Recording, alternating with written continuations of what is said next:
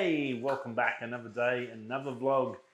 Well, I stuffed up my days, and I told you Wednesday. I thought it was Thursday, which I was wrong. Great to have you back. Hope you're ready to go for a nice, relaxing weekend. If you've been working all week, yeah, it's Friday. I don't know. I think it was just 2 days flat out fixing up the house. I sort of got my days all completely wrong. Sorry for stuffing yous around. Obviously, I thought it was going to be Friday yesterday. Obviously, yesterday there was no show because by the time we finished the house, we had to go and look at a new house in the afternoon and then drive all the way back to where we live. We didn't get back till late at night. So yeah, I didn't have a chance to get a show done yesterday. But today, no dramas, all good. Back ready for Friday. It's been chaotic. I know since the start of the year, it's been a bit of a craziness. Bear with us. I guess once we sell the other house and then find a house, and we've got an offer going on one this weekend, fingers crossed, we might actually finally be able to settle down and I can sort of get some sort of routine back. And on holidays too, so craziness as well. There's things happening. I'm getting to play with Jack every day, which is, as a dad's, just amazing and awesome, and I love it. So very cool. Barra Classic's coming up. Lots more to go. Touareg had a couple of big runs and went really well. So pretty happy with how that's all gone. So very, very cool. Other than that, the other stuff up I had, and I think it's because I was trying to do it yesterday or the day before, is I missed up my times for the Friday release for the premiere. It actually was, I put it for 8:30, but it was 8:30 this morning. Brain explosion. So if you haven't already seen it, if you didn't have it on set reminder, obviously you can go in there over the weekend and catch up and see day 3 of our South Coast adventure down the south coast of WA. Beautiful spot. This episode is Mammoth Caves and the Amaze Maze just outside of Margaret River. Beautiful spot, great little family day. Jack had a ball. He's big enough now to go through a cave. If you ever seen that early on cave I did when he was only, I think, about 1.5 or 2, it was pretty tricky and dicey with him. But he had a ball with this one, and he's asked about bones and the jawbone and stuff that's in Mammoth Cave that you can see. He wanted to see all the different things. He wanted to drag me around, so it was pretty cool and some nice photos. And so quite surprisingly, the iPhone 12 up against the RP.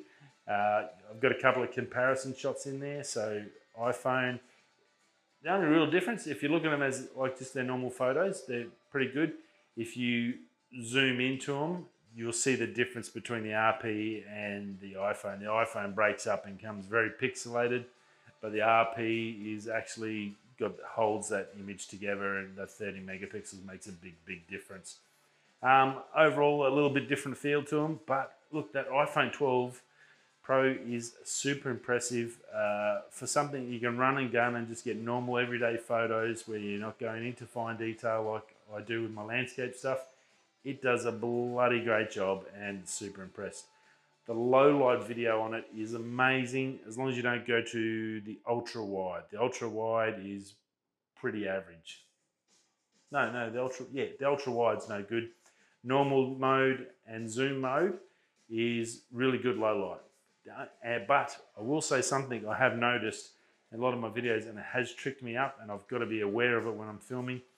If you're in the middle of a video and if you zoom in or go wide, it changes your voice, your recording. For some reason, even though I've got it plugged in, going through my Rode through the this one here that I'm tapping, which is probably driving nuts, or going through the actual shotgun mic.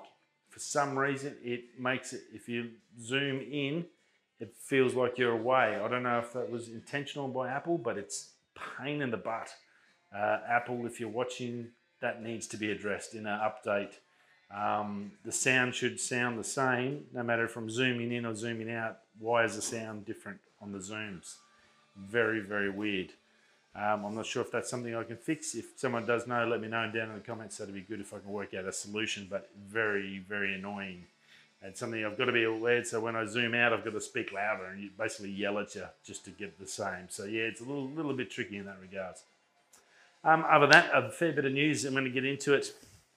The big one, the release, the Sigma release we talked about the other day, possible FPL. Well, it released, and yeah, some sort of, it's a tricky one. It's a Sony 60 megapixel sensor. It's the back focus sensor, 60 megapixel. They didn't really give too much details, like specific details on the camera still side. Look, size-wise, it's only 5 grams heavier. You get an EVF now with it. You got to buy separate. The total package, because there's no way as a photographer you're going to buy it without the EVF, is $3,000. Waterproof, dustproof. It's got an optical low-pass filter on there to make images clear, which is fantastic. The biggest one and the biggest concern I have with it as a photography tool is it's running contrast and phase detect, the hybrid system, the same as the Nikon Z7, which is by nowhere means close to being a good autofocus system. With Sigma's relationship to Sony, I don't know why they didn't reach out and see if they could borrow Sony's autofocus algorithm or whatever they do, because having this contrast and phase detect is gonna hurt them, because as the Sony and Canon autofocus are amazing. They're amazing for wildlife, for people doing weddings and all that. It's just covered so much range where it makes professionals' jobs easier. It makes amateurs like myself look professional by constantly getting perfect focus. It makes wildlife photographers get that perfect shot when they might only have a window this big. So it's focus is huge. You've got to get focus right. Panasonic's is terrible. Nikon's is terrible, and it's hurting their business. Sigma brings out this beautiful big sensor, perfect for landscape photography. Very similar sensor, same price as the A7R4, but the A7R4 is the Sony. It's got the autofocus, so yeah. So look, I've watched a couple of reviews on it. Photography-wise, Gerald Undone said don't even worry about it. Photography, it's nowhere near a comparison to A7R4.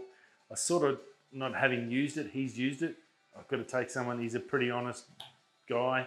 I've watched a couple of others on it, on the release. The release, they really didn't go into the photography side. They brought out an EVF for it, so you'd think it's a photography. It's got that big megapixel sensor, which is sort of lends itself to landscape photography, but they didn't really push it as a photography. And then they come out with the video specs. It's like, hang on, you've got the FP's a video one. Why didn't you make this like a still image one in the same format, but a still image so you cover both sides? And they haven't really done that. So video-wise, it's got some good stuff. It's got 3 RAW formats you can form in: Cinema, DNG, ProRes RAW, and Blackmagic. So that's pretty cool in that regards. 12-bit 4K, awesome. That's internal recording. You can do external recording if you have to as well, still 12-bit 4K. The EVF is only a 3.68 million dot. It's not even like a high level one. So again, that on the photography side, I'll go back one step, sorry. I did my notes in the wrong spot. Yeah, that EVF, like you're paying, I think it's $300 US or $200 US. And this thing's not even like a high level EVF. It's 3.68. That needs to be around the 6 to 9 million to be in the ballpark of the like Sony's and stuff. Like they're 6 to 9 million now. So crazy. That EVF is another 114 grams as well. So you go from 320 of the FP to 439 if you go the FPL with the EVF. So it does take it up a little bit, but I don't know why you buy the EVF, because it's not really a still camera.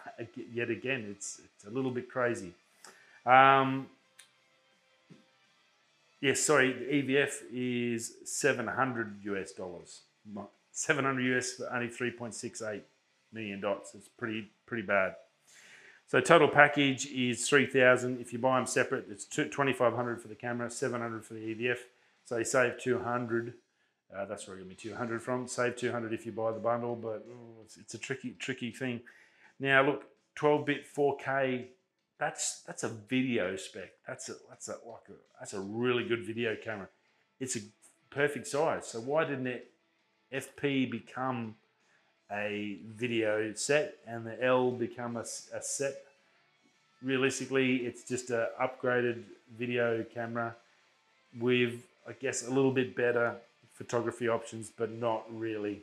You can use it as a director's mode. There's different settings in there. So if you're a director, you can use it in there. So it's got some professional things that are quite handy. Those are coming also in firmware for the FP. So it's sort of FP is your entry point. I guess FPL is a little bit better, but still not a stills photography. For a company that makes amazing lenses and trying to get into the body, they really need a dedicated camera, a photographer's camera. And I thought, why would you need, I don't think you really need that 60 megapixels for video. I think realistically you could easily get away with 20 or 30 megapixels to get that better low light as well. So that's something that no one's really discussed, that low light. I haven't had a chance to check that out as well. I've got to do some more research. So overall, it's the exact same price as that A7R4. We know how good that is.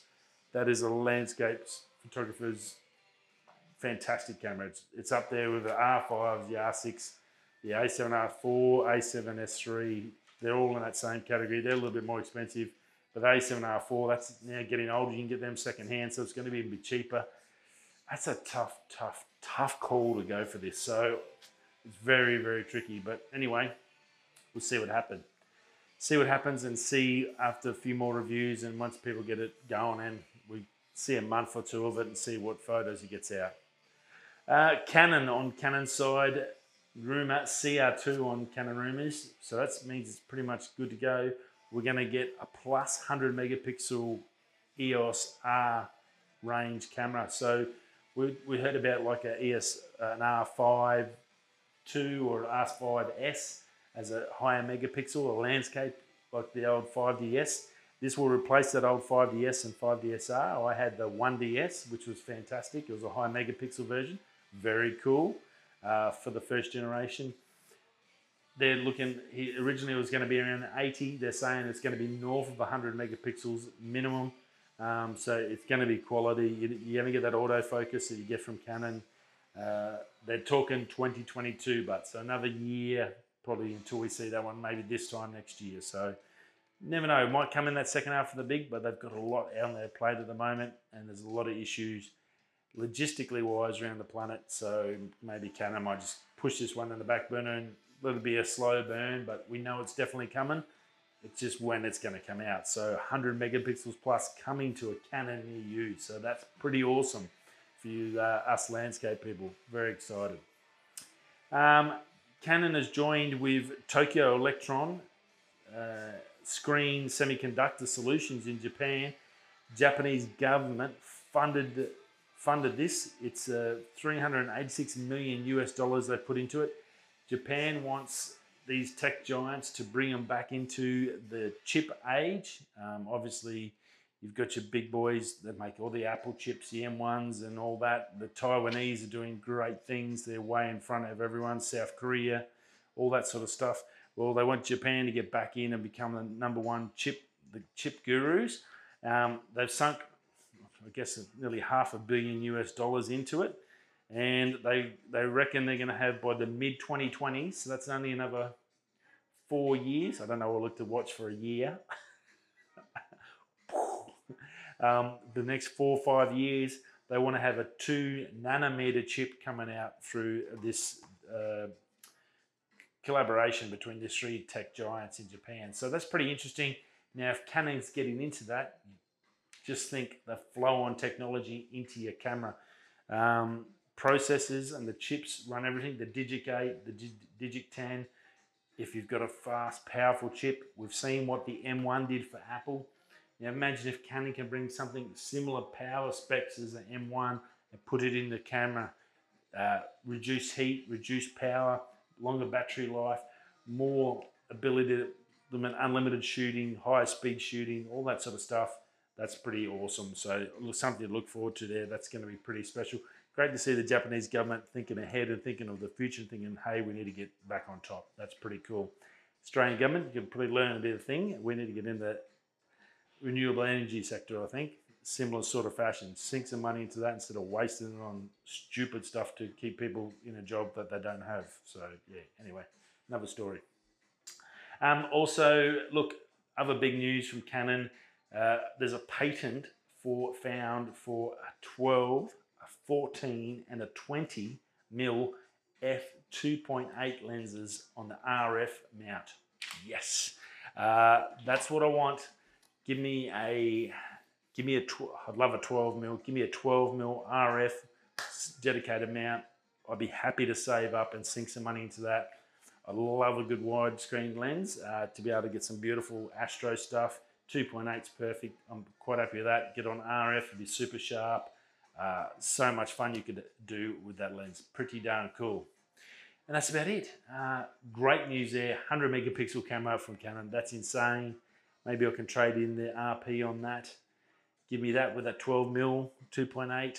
Oh, that should hopefully, I'm thinking that 2.8 might be out this year. Those wide angles will be perfect for the RF. That mass lens release they're going to do in the second half of the NAB. So that'll be pretty cool. Fingers crossed on that. Obviously, the 100 megapixels not till next year. That's good. I'm going to need some cash. That's going to be probably R5 price, probably 6 or 7 grand, I guess, Australian. So yeah, a little bit exy on that. But look, won't be too bad realistically for 100 megapixels. We're talking medium format sort of range if we do hit that 100 megapixel barrier in the full frame. So that is a pretty cool concept. That's about it. Go watch the video, day 3, Mammoth Cave, beautiful spot in one of many, many beautiful caves in WA. You need to go check them out if you visit WA once this crazy COVID thing's over and you get a chance to travel again. Definitely recommend them. Even on a hot day, it's beautiful and cool down there and you'll love it. So enjoy that. Hope you enjoyed the video. I will see you all again Monday. Thanks for stopping by. If you're going this way, that way, I'll catch you on Monday. Peace.